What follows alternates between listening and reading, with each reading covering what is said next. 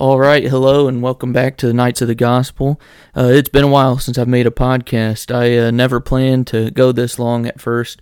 I think the last episode or two I actually mentioned some ideas that I'd had to go through for, episodes coming up after that, but plans changed, and actually currently I'm studying for a Master's of Divinity, looking toward going into a ministry, so a lot of my time is actually taken up by that right now. So as far as episodes go moving forward, they're not going to be regular, at least for now. Probably when something comes up that I feel really needs addressed, kind of like today, then I'll make an episode, but there won't be a regular schedule of them, but I'll try to at least get, some out over time. So the plans that I mentioned in past episodes, not doing those right now, really busy with the studying. But I think, that's going to have great benefit for the future, and probably after these studies are done, I'll get back to this podcast, hopefully, and there'll be a lot of good stuff to discuss. So today I decided I do need to make an episode. I really needed to respond to something that I saw this week. So the issue first came up, or it was first brought to my attention when I saw a tweet by somebody. I never heard of him before, but after I saw this tweet, I kind of looked through some of his stuff. He seems really cool. I started following him. His name's Toby Logsdon. I believe he's a pastor, not sure where. I didn't really look too much into it. But his tweet said, "Farewell, Ren Collective. You have no authority to instruct Christians to disobey God in order to be on the right side of history, and instructing in this matter is downright sinful. You have accused God of being hateful." So if you don't know, Ren Collective is a decently well-known Christian band. They've been around, I think, since 2013. They've got some good songs. I've listened to quite a few of them. I've really liked them. But, of course, when I saw this tweet, I was immediately thinking, okay, well, what happened? Going through some of the comments, some people had a screenshot of a post by Chris Llewellyn, who is one of the members of Ren Collective. And now, when I went to his page, it was on his Instagram post.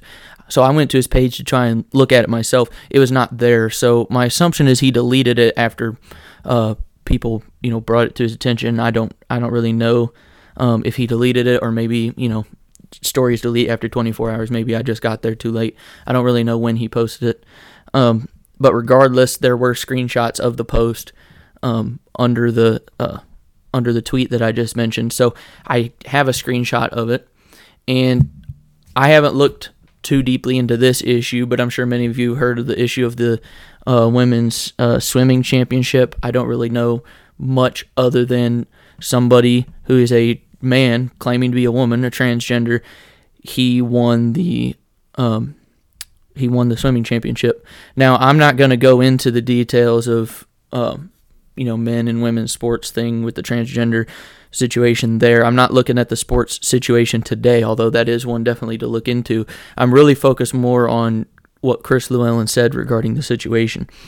So on his post, he's responding to a post by KV Ministries, which is Chris Vallotton. Now, I'm not going to go down that rabbit hole, but I highly would say ignore Chris Vallotton as much as you can. He's really not a good Bible preacher. He's off the deep end, really, with a lot of his beliefs and teachings. However, in this, I think I agree with him on this, kind of. I didn't read the caption that he had put, but the picture that he posted, it had a quote from George Orwell from the book 1984, said, "The party told you to reject the evidence of your eyes and ears. It was their final, most essential command," which if you've read that book, you can understand why today there's a lot of things that look a lot like that book. But then above that picture of him having won the championship, and with that quote above that, it just says, "This man won the women's swimming championship." And that's what Chris Llewellyn is responding to. Here's what Chris Llewellyn says. He says, "However you feel about the implications for sports, a wider conversation for sure. Calling a trans woman a man is hateful, unkind. Don't participate in this kind of speech. History won't be kind to you." So I'm going to respond to this because as someone who claims to be a Christian, has made Christian music, I think this really needs addressed. That's the main issue for today. That's what I want to look at. Now, before getting into that, I do want to put a little bit of a foundation of the biblical issue of transsexuality or transgenderism. I don't know what term would be better, but you guys know what I'm talking about. I want to build a little bit of a biblical foundation before we really get into this main issue. But the main issue is what Chris said. So this issue is definitely, it can and should be explored deeper. There's much more biblical basis for what I'm going to talk about. I'm kind of just going to hit a couple quick points, but there's a lot more there biblically. But I'm just going to hit some of the big things that kind of give us a good foundation for the issue for when I go in to talk about what Chris said. So the first place that I want to go, we're gonna ground this on Scripture as always. First place I'm gonna go, we're going all the way to the beginning, and we're going to Genesis.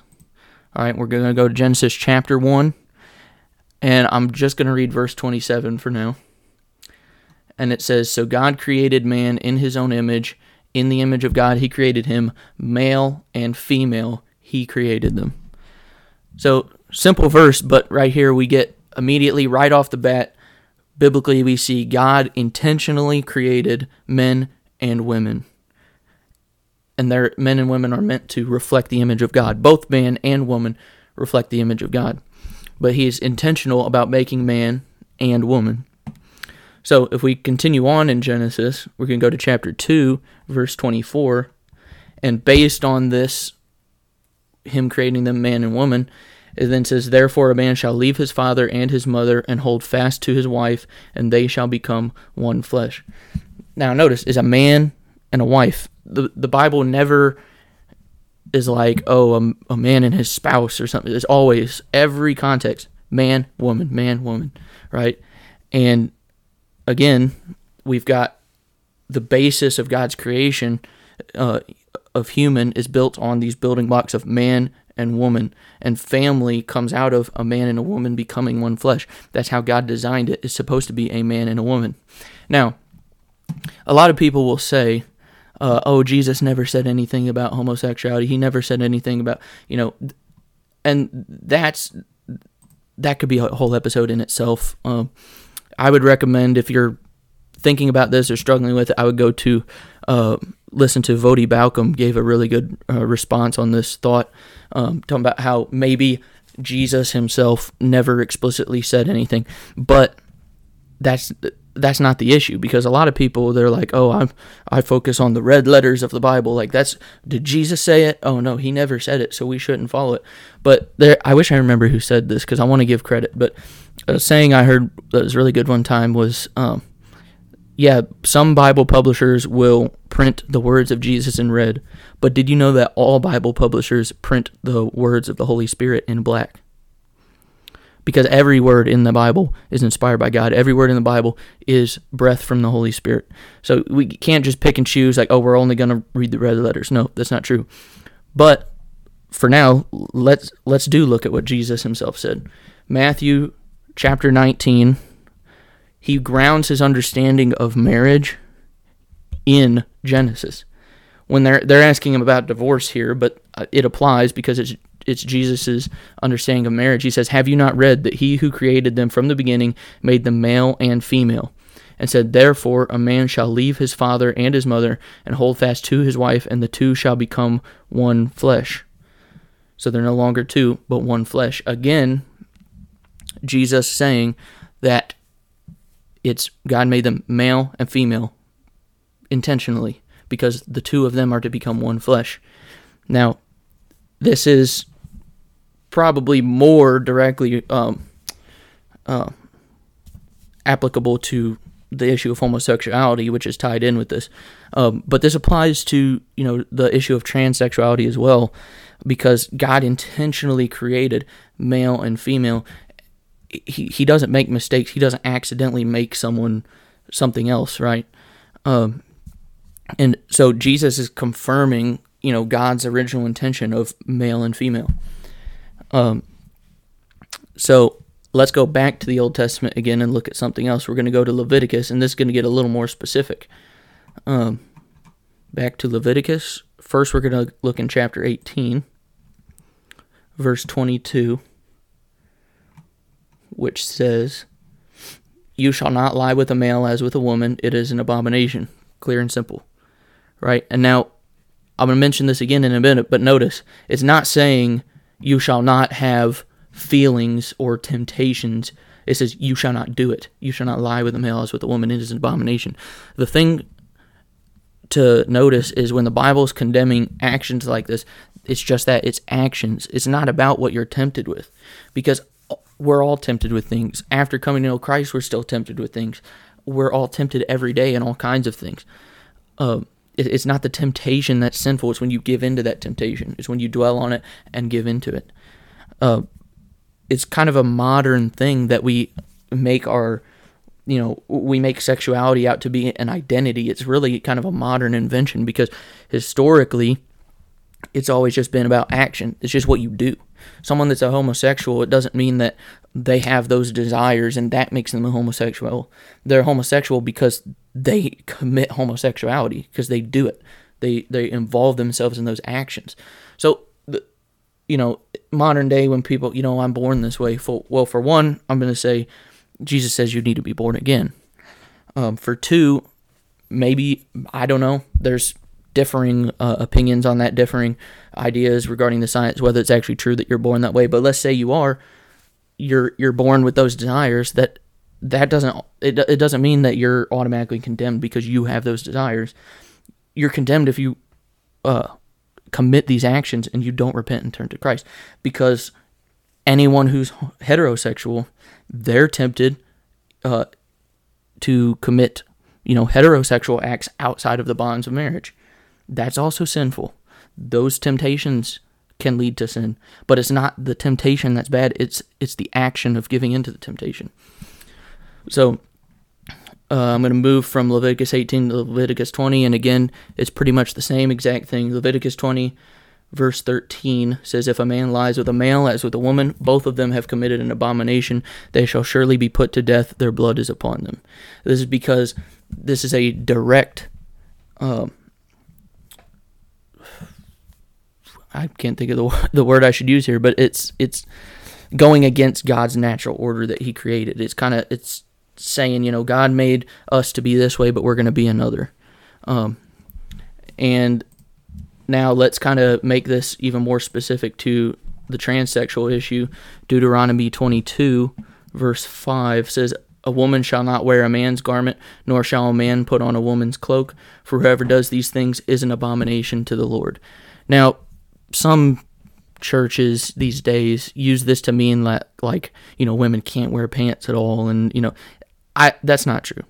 I really do not think that was the intention of this command. The intention is just that we're not to confuse the genders. We're not to confuse the sexes between man and woman. If you are a man, you should be a man. If you're a woman, you should be a woman. It's not really about the clothes themselves that's sinful. It's about that confusion of God's created order, that blurring of the order that should be very clear. It's our desire to kind of go against what God's made. It's like, oh, you made me a man, well, I want to be a woman. Or, oh, you made me a woman, I want to be a man. We're going against what God created intentionally. In Romans, Paul says, does the clay have the right to say to the potter, why did you make me this way? Now, that's not exactly the context that Paul's talking about in that verse, but I think it applies, that we don't really have a right to tell God that He made a mistake.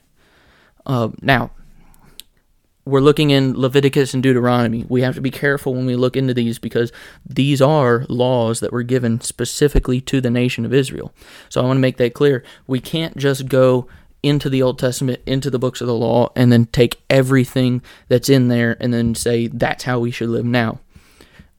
So when I say that, you might be thinking, well, then why are you applying these verses? Well, let's go to the New Testament. We're going to go to Acts. After Christ has given the sacrifice and risen to heaven, and He commands the apostles to spread the word. As the word spreads out into the world, there becomes some confusion because now Gentiles are coming into the faith, which was originally it was just a Jewish thing. Jesus was the Jewish Messiah. He was to ransom the nation of Israel. Now, God always had in mind saving the Gentiles through this. We see this in Genesis. This is a great thing we can go into some other time, but as the Gentiles are coming into the faith, there becomes these debates where people are like, well, should they follow our laws, from Moses? Or, there just becomes confusion. Do they need to follow these laws or not? And so they actually have a council, the Jerusalem Council, and they discuss these things. And at the end of the council, they send a letter back to the Gentile believers. And towards the end of the letter, they say, here's kind of their conclusion of, do Gentiles need to follow the old laws? It says, for it seemed good to the Holy Spirit and to us to lay on you no greater burden than these requirements. Also, I forgot to mention this, Acts chapter 15, that was verse 28, moving to verse 29 now, that you abstain from what has been sacrificed to idols and from blood, and from what has been strangled, and from sexual immorality. If you keep yourselves from these, you will do well. Farewell. So they're saying, yeah, you don't need to follow all the laws of the book of Moses, but there are certain laws that you need to still follow. And one of those they mentioned is sexual immorality. So when we look at this, we realize that we need to follow all those laws of sexual immorality that were established in the book of Moses, because what we see, and this becomes clearer over the greater context of the New Testament, is that the civil and ceremonial laws of the book of Moses don't apply to us now. However, the moral law that was present in those laws stands for all time. We're still held accountable to follow those moral laws, and the sexual laws are one of those. So it's confirmed here by the Jerusalem Council in Acts 15 that the sexual laws of the Old Testament still apply today for all believers. And that's why I can go back and find those verses from Leviticus and from Deuteronomy, and even though not everything in those books applies to me today, these verses do, because they're in that context of the sexual laws, which are part of God's moral laws. Now, I want to just say this again, as I mentioned before, it's about action, it's not about temptation. So these laws you can't always control what you feel, what you're tempted to do, but you control what you do about it. So when we're commanded not to be sexually immoral, that doesn't mean you can choose not to have certain desires, but you can choose what you do about it, and that's what these laws are talking about. So now I'm going to go to 1 Corinthians, if I can find it. Here we go. 1 Corinthians chapter 6. I'm going to read verses 9 through 11, and this is kind of after we understand, how it's wrong to commit these acts. We start to think, oh, well, what happens if you have committed them? Also, I just realized I clicked the wrong thing. I was in 1 Corinthians 9. I need to be in 1 Corinthians 6, verses 9 through 11. Okay. So now, so we understand the command that man should be with woman, not man with man, not woman with woman, and man and woman, they should be separate. You can't be confusing these two, right? So now, it says, do you not know that the unrighteous will not inherit the kingdom of God? Do not be deceived, neither the sexually immoral, nor idolaters, nor adulterers, nor men who practice homosexuality, nor thieves, nor the greedy, nor drunkards, nor revilers, nor swindlers will inherit the kingdom of God. Now, here's the good news in this verse. And such were some of you, but you are washed, you are sanctified, you are justified in the name of the Lord Jesus Christ and by the Spirit of our God. This is where the good news comes in. There are many people in the early church even that committed all of these sins, and yet they were washed by Jesus Christ. They turned from their sin, and now they can inherit the kingdom of God. When we read this list of people that can't inherit the kingdom of God, pretty much we all realize, oh, I'm disqualified. And that's the point. When we read through all the things that we have to follow in the Bible, we're all disqualified from the kingdom of God. And that's why Jesus came. Jesus came and died and took the punishment that we deserve for our sins so that we can then be forgiven and we can have the righteousness of God.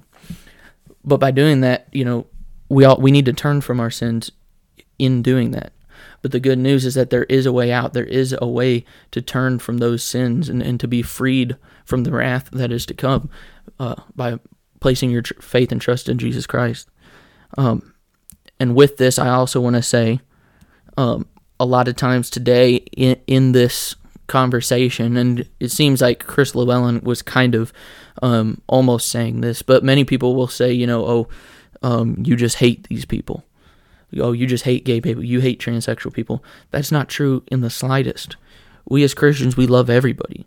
But I don't think love means letting people continue, that's a bad choice of words, letting people. I don't choose what people do. But I don't think love means being silent when people are committing something that puts them on the path to destruction. And I'm going to talk about this a little more when I get into that main issue there. But disagreement is not hate. We as Christians, we love these people. We want them to turn to Christ and be freed from their sin.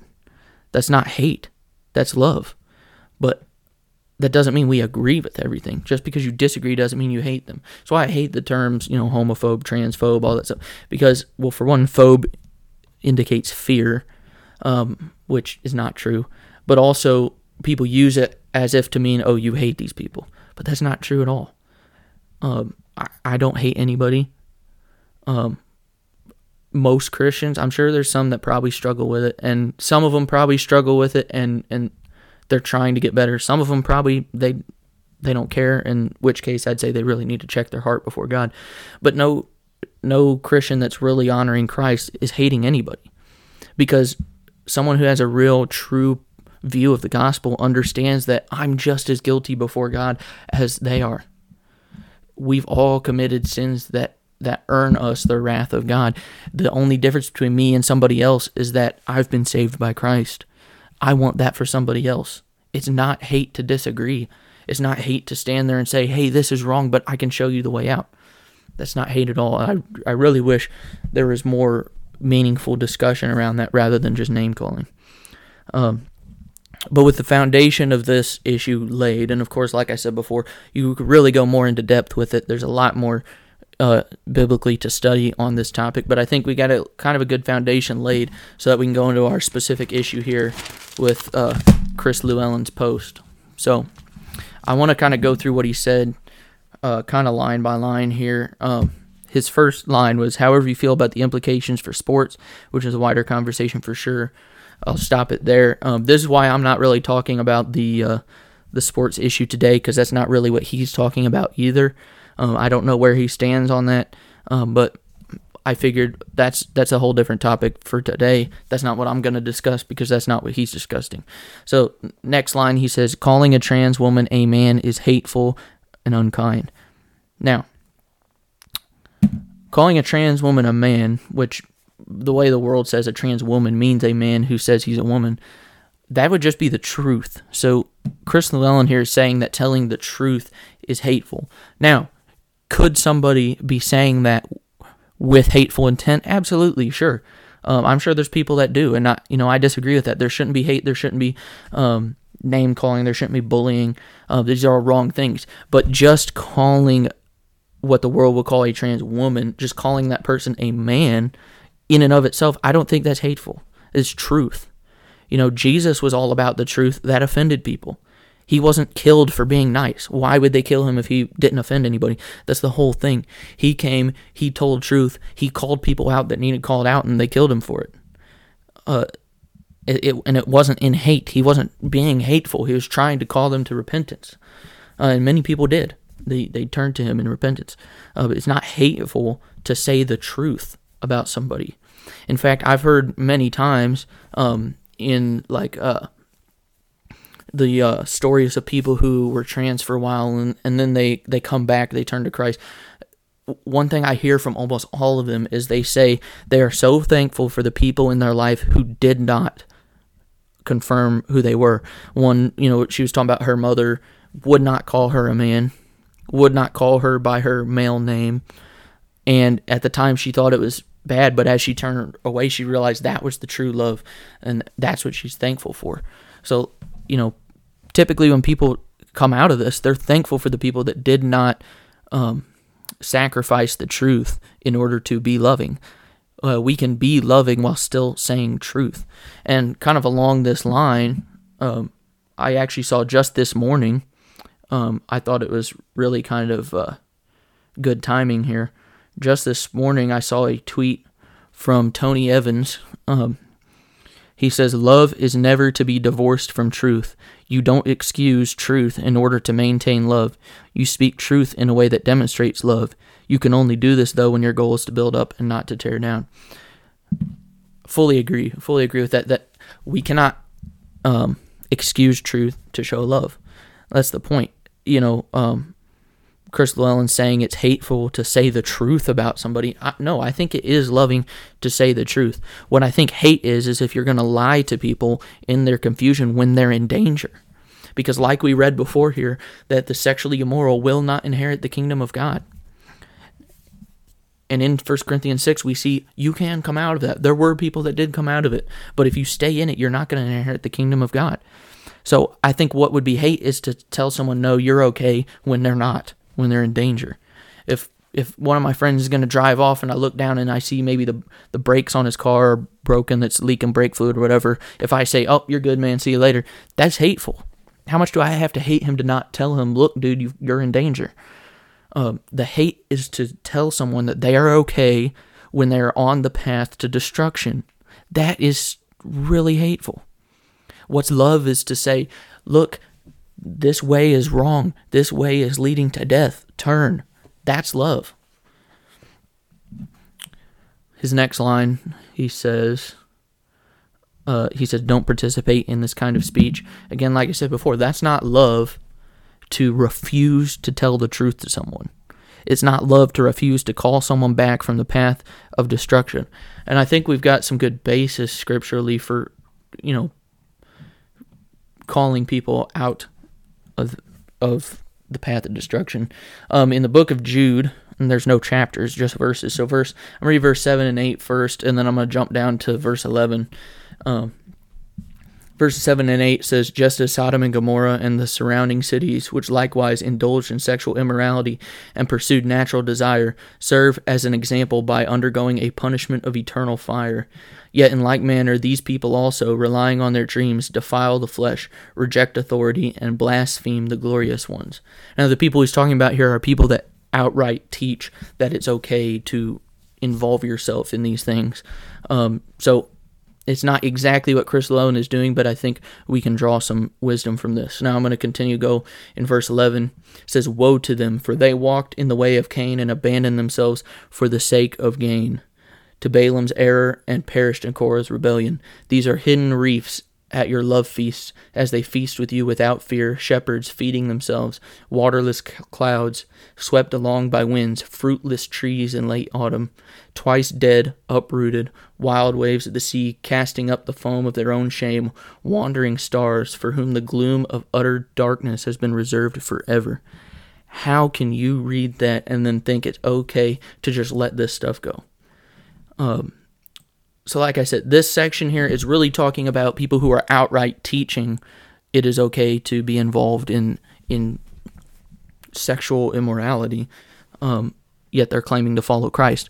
Now, I don't think, maybe he believes this, but in this post, Chris Llewellyn is not necessarily saying that it is okay to be involved in sexual immorality, but he's really kind of claiming that telling them the truth is hate. So he's making way, at the very least, for people like this who teach that these things are okay. And in here, we get that message from God here in Jude that the gloom of utter darkness is reserved for these people. And Chris Llewellyn is, I don't think he may not intentionally be, but he's making a way for people like that. He's kind of taking their side by saying it's hateful to tell the truth. I don't know how you could read that and not think someone needs to tell them the truth. We saw in Sodom and Gomorrah in Genesis, these cities that were just indulging in sexual immorality like crazy. They were punished, and it was not pretty. And that is coming on this world that does not repent and turn from Christ. It is not loving to know that this is coming upon people who do not repent, do not return to Christ, and then just let it go and not say anything. What's loving is to say, Look, there is judgment coming. Turn and be saved by Jesus Christ. He's offered a way out. Turn to him. That's love. Kind of along these same lines, I'm going to read a section in Romans chapter 1.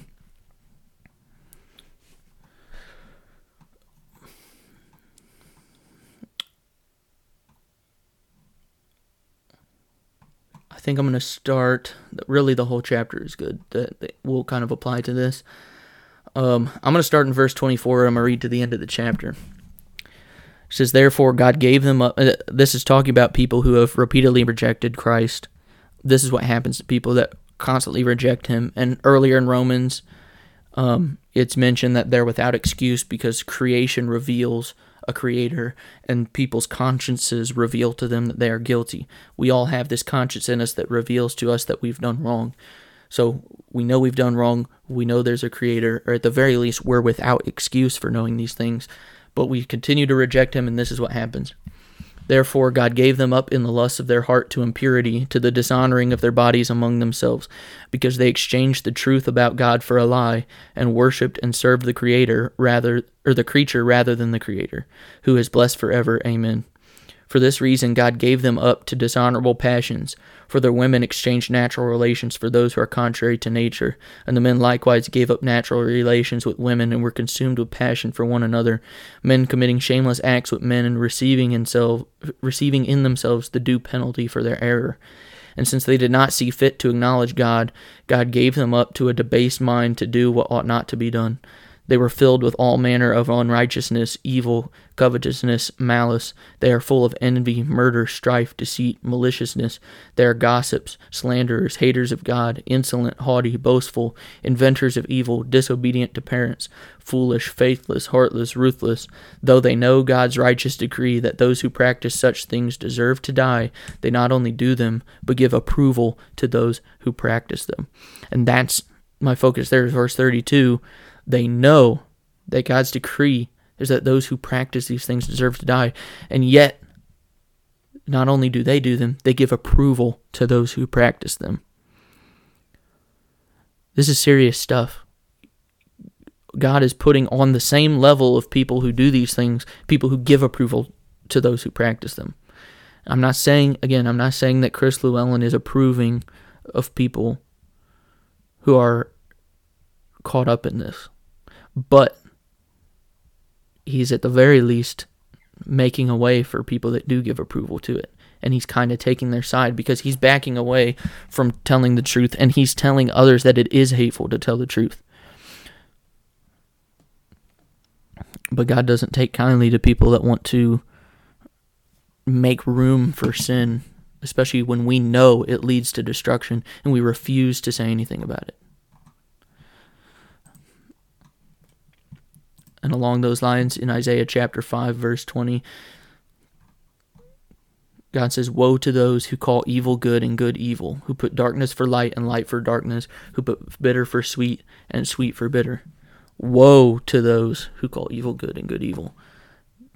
Woe that's not a good thing. You don't want woe because it means judgment is coming to those who switch good and evil. And based on Chris Llewellyn's post, it seems that he has switched good for evil. He's saying that it's hateful to share the truth. That's calling good evil. And so I would be very cautious to ever say anything like what he said. Now, he mentioned as well, at the end here, he says, history won't be kind to you. Talking to the people that refuse to lie, and if a man is a man, he calls him a man, and if a woman's a woman, he calls him a woman, or calls her a woman, even if that person disagrees.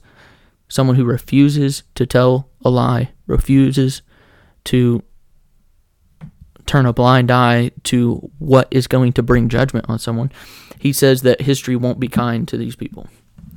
A couple things that I want to mention on that is, for one, it seems like in the context of this, we're talking about man's history. What gets written in the history books, how do people look back on us when we're gone? when it comes to that, we're talking about man's history. I don't care. And any faithful Christian shouldn't care what history thinks of you. Because all throughout the history of the church, people have been slaughtered, torn apart, beaten, killed, all these things for following Christ. I think a mean history book about you is not that bad. I don't really care what the world thinks of me. That's not my concern, right? And what came to my mind too is a meme that I saw, and it's from the show Rick and Morty. I've never watched the show. I can't speak on the show. To my understanding, it's probably not the best show to watch, but I'm not speaking on that. But as far as the meme I saw, and again, I don't know the context of this line either, but just this line itself I thought was cool. This guy says, your boos mean nothing to me because I've seen what makes you cheer. And that really kind of fits in with this. When it comes to the world, it's like the world booing us and hating on us. It should mean nothing because we see what the world likes. They like the things that God hates, and they hate the things that God likes.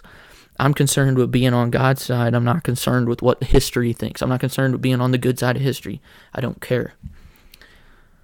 But additionally, history is directed by God. So, yeah, man's history let's say it is unkind to those of us who take a stand for truth. I don't care. But the thing is, history is it's directed by God.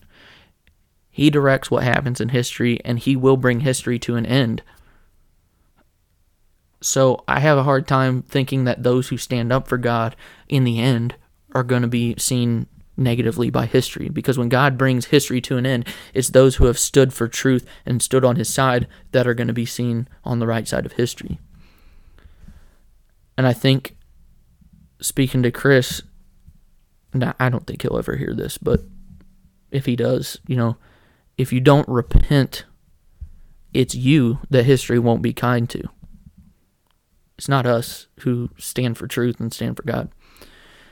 And I just pray that you and anyone else who maybe wants to make a way for people to disobey God, turn back to the Lord. Turn back to him, ask for forgiveness. He will forgive you, and let's serve God rightly. So, closing this out, I just want to encourage everybody, speak the truth, but let's do it in love too. Like I mentioned before, I don't hate anyone who has or is committing these sins, because I've committed sins myself. I deserve the wrath of God myself. I cannot judge in a way that says, oh, I'm better than you. That's not true. But I can say that based on the words that God has revealed to me, what you're doing is wrong. And like I said, I've done wrong things too. I'm not trying to say that I'm better because I'm not doing it. I'm definitely not. But I want to say with love, what you're doing is wrong. And God, if you don't turn to him, he will judge that. But the good news, as I mentioned before, is that there is a way out. Jesus Christ took the punishment, took the wrath that we deserve from God. He took it upon himself on that cross so that we can have his righteousness, and he took our sin and then crushed it on the cross. Our sins can be wiped away, and we can be seen as righteous before God and serve him faithfully, and he will be with us to the end. There's no greater joy than to be in the love of God. And so I say to anybody who either is struggling with this, is just outright committing it, is just maybe has done it in the past, just look to the cross for forgiveness. And, I pray that God will work on all of your hearts to bring you to him, just as he's worked on mine to bring me to him out of my sin. So I'm going to go ahead and pray real quick, and then I'll get us out of here. But Lord, we come to you today, and we thank you for the word that you've given us, the truth that you've revealed to us in your word. Above all, we thank you for the sacrifice that you've given, that we can be seen as clean and righteous before you. We thank you that you took the wrath on yourself that we deserved. And we just pray that all those who are absent from you, Lord, that their hearts can turn to you and see that you are the way out, that you will provide the forgiveness that they need. We just pray that you bring them to you, Lord. And as we continue on, those of us who do know you, Lord, I pray that we have the courage and the strength to stand up and share the truth, but that we do that in love. Pray that you help us to present the truth in a loving way that helps people to turn from the path of destruction and to come to your love, Lord. In your name we pray. Amen. So like I said at the beginning, I'm currently studying quite a bit, so it may be a while before I get another episode out. Today I just felt this was very important to share. If something else comes up, I'll plan to make another episode. I wish I could have them coming out a little more consistently, but there's a lot going on, and there's plenty of great podcast things out there for everybody, so there's not a lack that I need to be filling for sure, although I would like to, but hopefully there's another episode before long. I can't give a exact time, maybe another one comes out, but I'll try to be having them come out, but it won't be very consistent, unfortunately. But just thank you for listening, if you listen to the whole thing, and just search God's word for his truth, lean on him for all of your understanding, and have a good day. Thanks.